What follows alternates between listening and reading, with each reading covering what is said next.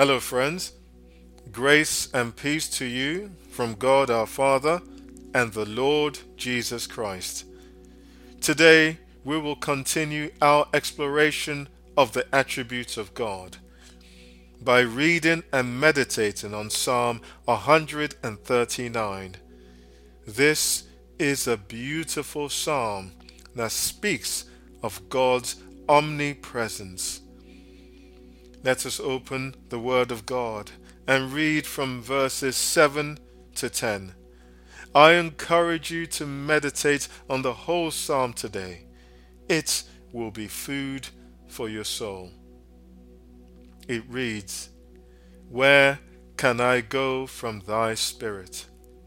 Or where can I flee from thy presence? If I ascend to heaven, thou art there. If I make my bed in Sheol, behold, thou art there. If I take the wings of the dawn, if I dwell in the remotest part of the sea, even there thy hand will lead me, and thy right hand will lay hold of me.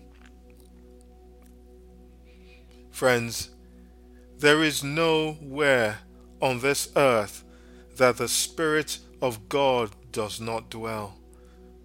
In my youth, I was blessed with the ability to run very fast, and I outran many opponents. I even became adept at running away from my problems and unfavorable situations. In my days of solitude, I hid from people and thought that darkness could mask the things I did in secret, the things that was against God's word. I often thought that somehow God missed or turned a blind eye towards the hurt that I had experienced in my childhood. We can hide and run from man. We can place a thick veil over our pain to hide them from man. We can experience a great sense of injustice because the hurts that were perpetrated towards us went unseen. But friends, God is not man and is not bound by the limitation of his creation. You cannot outrun God, just like you could not outrun the clouds or the sun when you played as a child. The fullness of God's being consumes every space you occupy. The God we serve is incomprehensible, immeasurable, and unlimited. His Spirit does not go after you have set off, nor does he need to catch up with you. His Holy Spirit has already occupied your past, dwells in your present, and has filled your future. As you run in life's marathon, take comfort that your coach, your teacher, your Lord, your Adonai runs by your side. Take comfort that your course was determined by him long before you existed, and he has set checkpoints of rejuvenation along the way, in places your eyes cannot see. For the eyes of the Lord roams throughout the earth, and thus you need not be discouraged that your suffering and pain has gone unnoticed.